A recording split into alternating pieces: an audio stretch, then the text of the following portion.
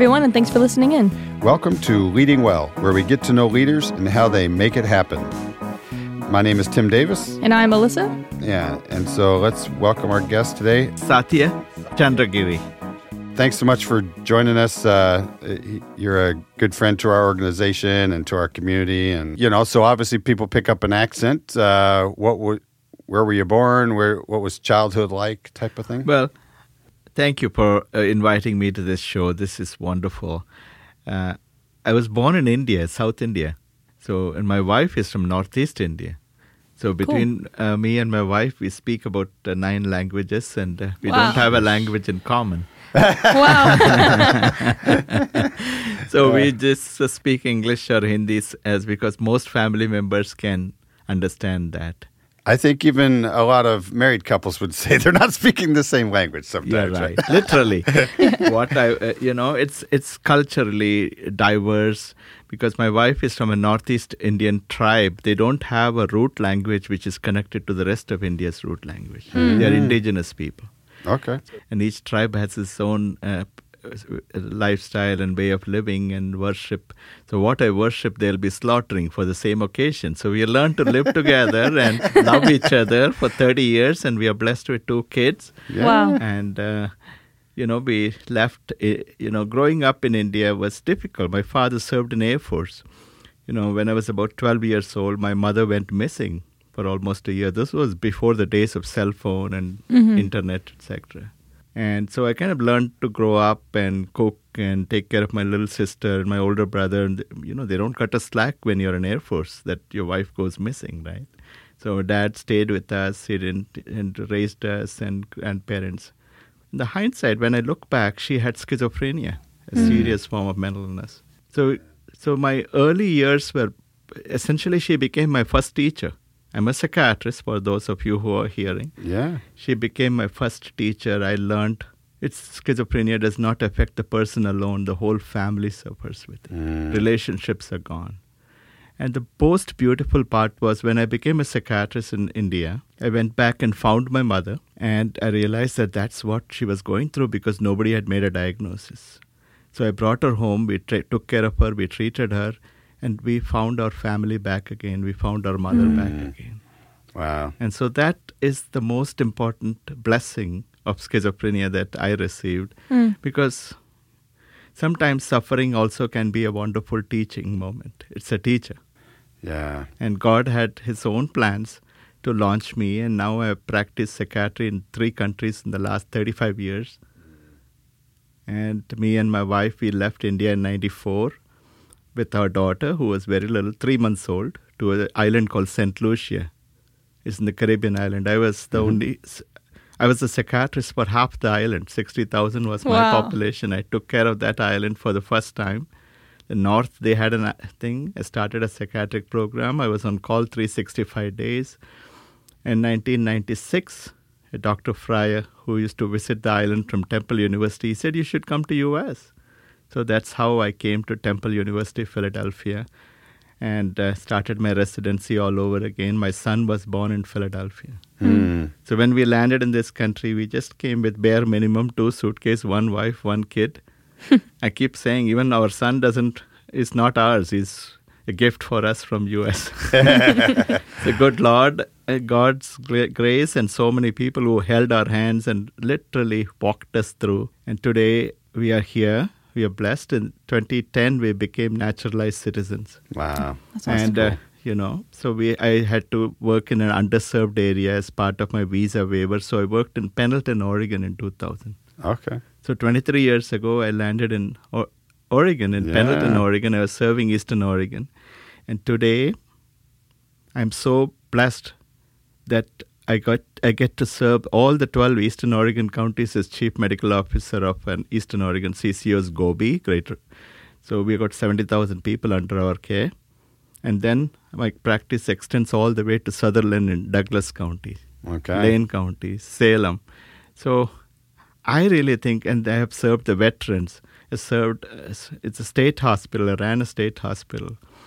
And I think we have got far more. We got so much more than we ever imagined when we landed in this country. We are filled with gratitude even on the worst day. And I truly want to let the listeners know we can never repay in many lifetimes for what we have been blessed with, what we have got. It's not just that I get to serve people. The group homes and the work we do has created so many jobs. We are like 160 people in long-term care in Sutherland. It's a small town for those of you who know. Sure. In Lane County, Eugene and Springfield and Thurston. And now so many people are working. And I got to see the best of them. Right. When the COVID affected a lot of our residents in the long-term care, some of these young staff members, they're barely out of high school, 20s. They were serving them, holding their hand, and literally till the last moment. I saw the best of the compassion in this staff. And some of the staff members themselves came down with COVID positive. So they would sleep upstairs and take care of those who were downstairs. So elderly, those with brain injury, those with dementia. To me, to witness that kind of human compassion and care in this young Oregonians who are working there, and that is the biggest blessing I got. This is That's good. So the life has, it's for us, opportunities came. It's not just an opportunity, but an opportunity for me to become a better person. Sure. And learn from everybody. Some of them, COVID took their life. I put more people on hospice in the last 2-3 years since everything was shut down and people are not visiting them, etc. In that moment, Sure. To care for the end of life itself was an opportunity and a gift from God for us. That's how I saw it as my calling. Right. And when I go back to my childhood, if my mother didn't have schizophrenia, it wouldn't have brought that ability to understand the human suffering at such an intimate level and develop compassion. So that's how I look good. Back. And Sure. And your kids are how old now? my kids, my daughter is, she was born in 94. Okay. My kids went through the high school here, and then my daughter went and did a graduate study in international sustainable development from Heller School. Before that, she did Peace Corps in Armenia, and she worked in Shanghai teaching English to kids. And now she's working for Catholic Relief Services, serving refugees in Uganda. Okay. And my son, who was born in 98, he went to South Salem and then eventually graduated from Carnegie Mellon, did behavioral economics. He works for KPMG, a company in Manhattan. Okay. So I really think we have been blessed. And any amount of service I do, public service I do as a psychiatrist or school board director is not enough for what I can repay. I think that. Sorry, I was going to say, a lot of your life is has been surrounded kind of around this psychiatry aspect of your life, and then people in our area likely know you more as your position on the school board, and you've been on that since like 2019, right? That's right. That's awesome. Yeah. Yep. And he's been naive enough to run again. And so There you go. Yeah. People ask me, what were you thinking when you decided to put your name in the hat? I want everybody to hear this very clearly. I'm, first of all, a parent, a simple immigrant parent. I'm a physician. I served people for 35 years. I served in 3 countries, pretty much every kind of community, every kind of trauma they have gone through, whether they escaped from Pol Pot's Khmer Rouge in Cambodia or the veterans who have gone through horrific life, or children and families. I've seen a lot. As a physician, as a parent, you don't abandon your children. As a physician, you don't abandon those who are suffering. So when the answer became very clear, a very simple answer, and I bring with me some level of experience, some stability, some continuity, and I'm not going to abandon anybody. Simple as that. Yeah. The answer is very, very simple. Sure. Our community has gone through the perfect storm. I don't have to sit here and repeat that. No. We all went through. Everybody. Nobody was spared.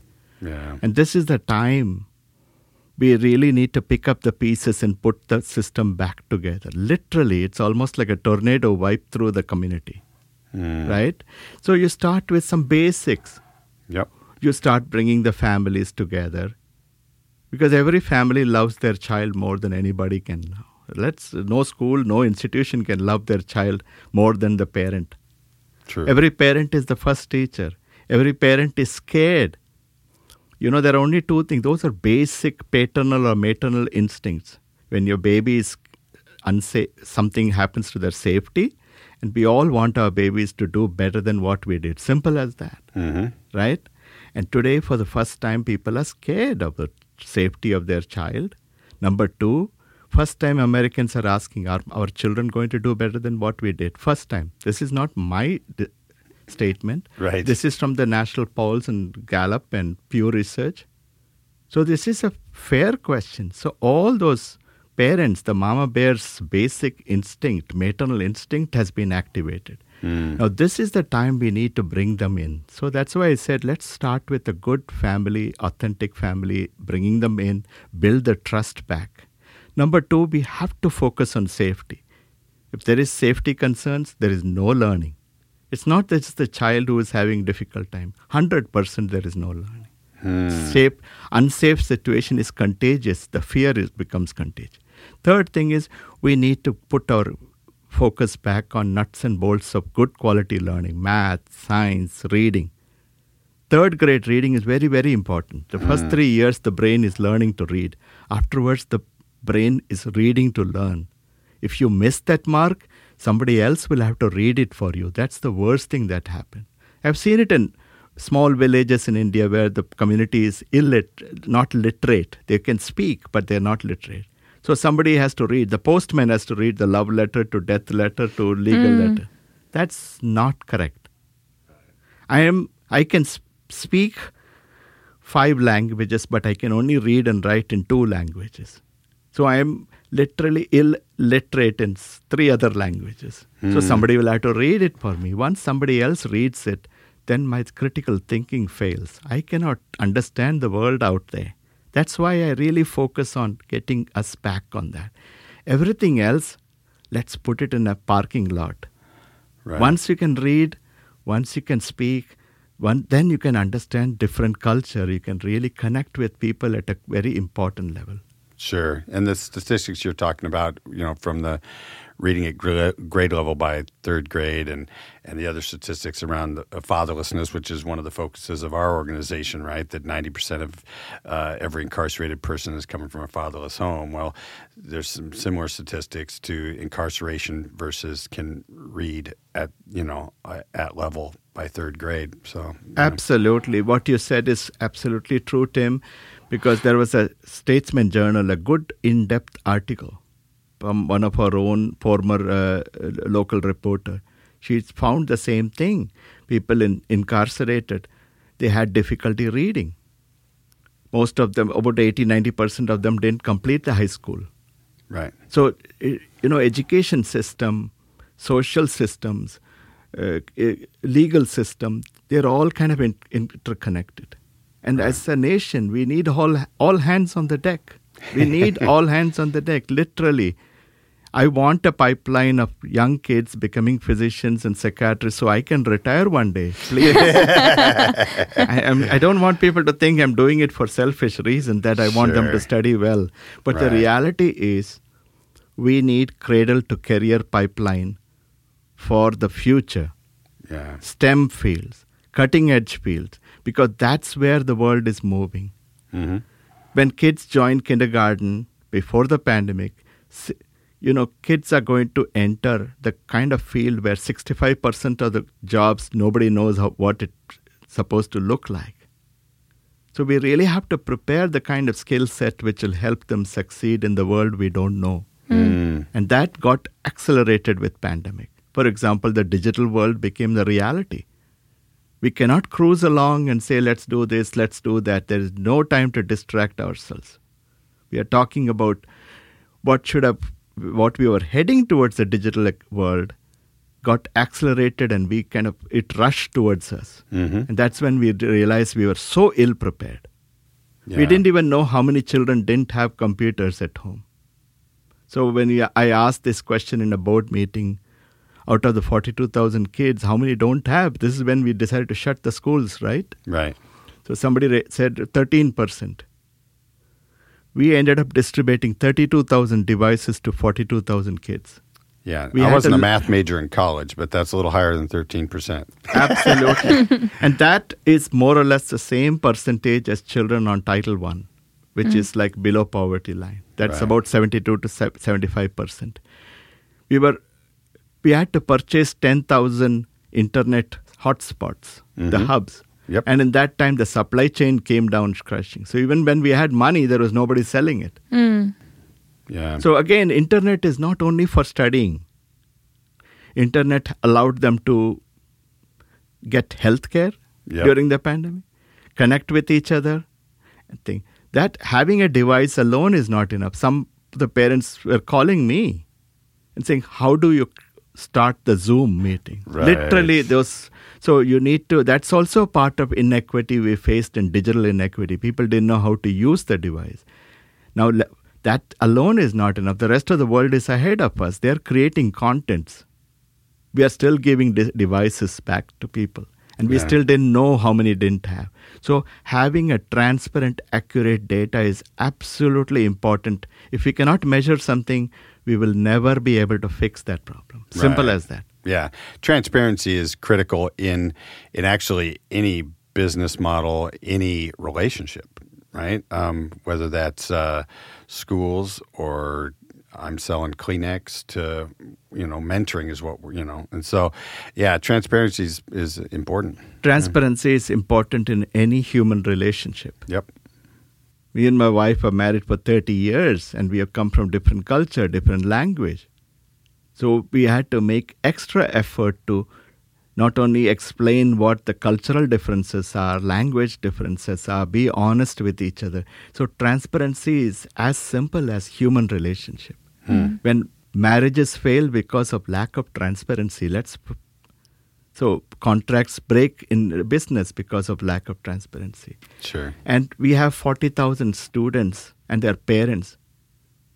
We need to be honest and transparent for the same reason as it is important for a sacredness of a marriage relationship or a parent-child relationship or in any human relationship. So transparency means having access to information, having access to data, having access to an ability to sit and participate in developing a shared narrative and policy, and having access to saying, what's happening to my child? Are they on track?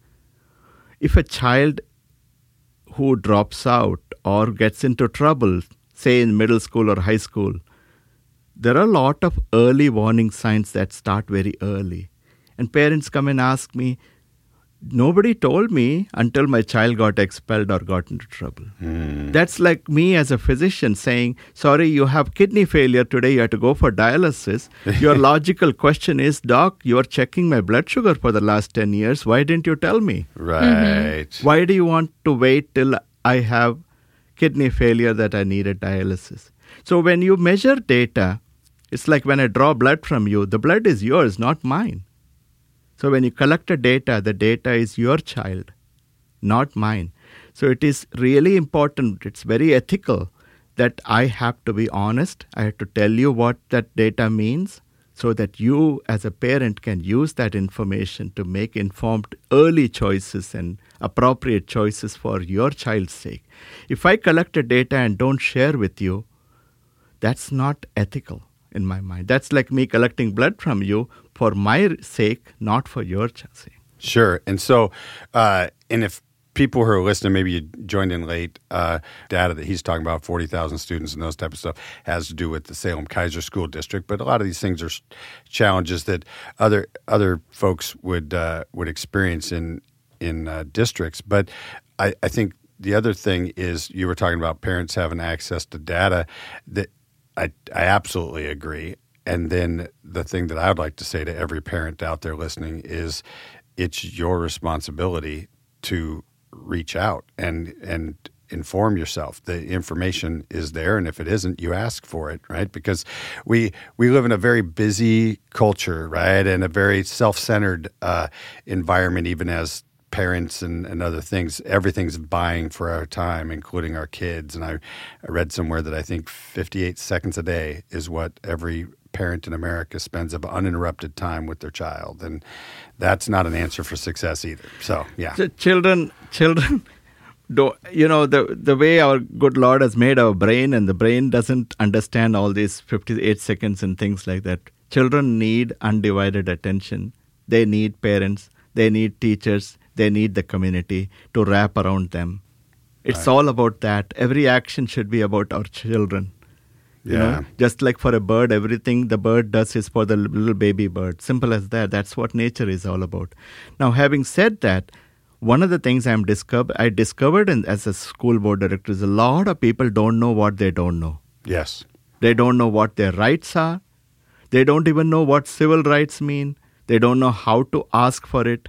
So because of this division of knowledge and understanding, lot of things get dropped, and people are, wrong things can happen, corruption can happen, people can get harmed, children can get harmed. Simple as that. So if you are not in the table, you will be in the menu, guaranteed. There is no ifs and buts about it. Yeah. So just like we say, nobody should be above the law. Lack of knowledge of the law is not an excuse. True. It's same thing with parenting. Parenting is a full-time job, folks. Yeah. It's 24/7 plus more and more. It requires proper. So when you elect a school board director, we work for you. So as a school board director, it becomes my fiduciary ethical duty to ask these hard questions on behalf of you. Yes. That's like such a beautiful parallel to leadership. In every way, you have this responsibility to be forecasting and looking ahead and having usually more information. You have all these decisions to make, and you're making it on behalf of these people. And it's the same thing. And you think of a manager has to do a lot more things, different things, and a lot more things forecasting for their employees in the same way that teachers do for their students, as parents do for their kids. And I think that's leadership. Yeah. Well, more than leadership, that is the core essential function of the school board director. Sure. I am prepared to face any kind of humiliation, pushback, name calling, etc., so that our children don't have to go through. Yeah. You need to, these are very important, what we call crucial conversation, where we have different perspectives, opposing perspective, but the stakes are high, the high emotion. I have learned during times like this, I will go towards the problem. I will not walk away from the problem. Sure. And I will never forsake anybody, any section.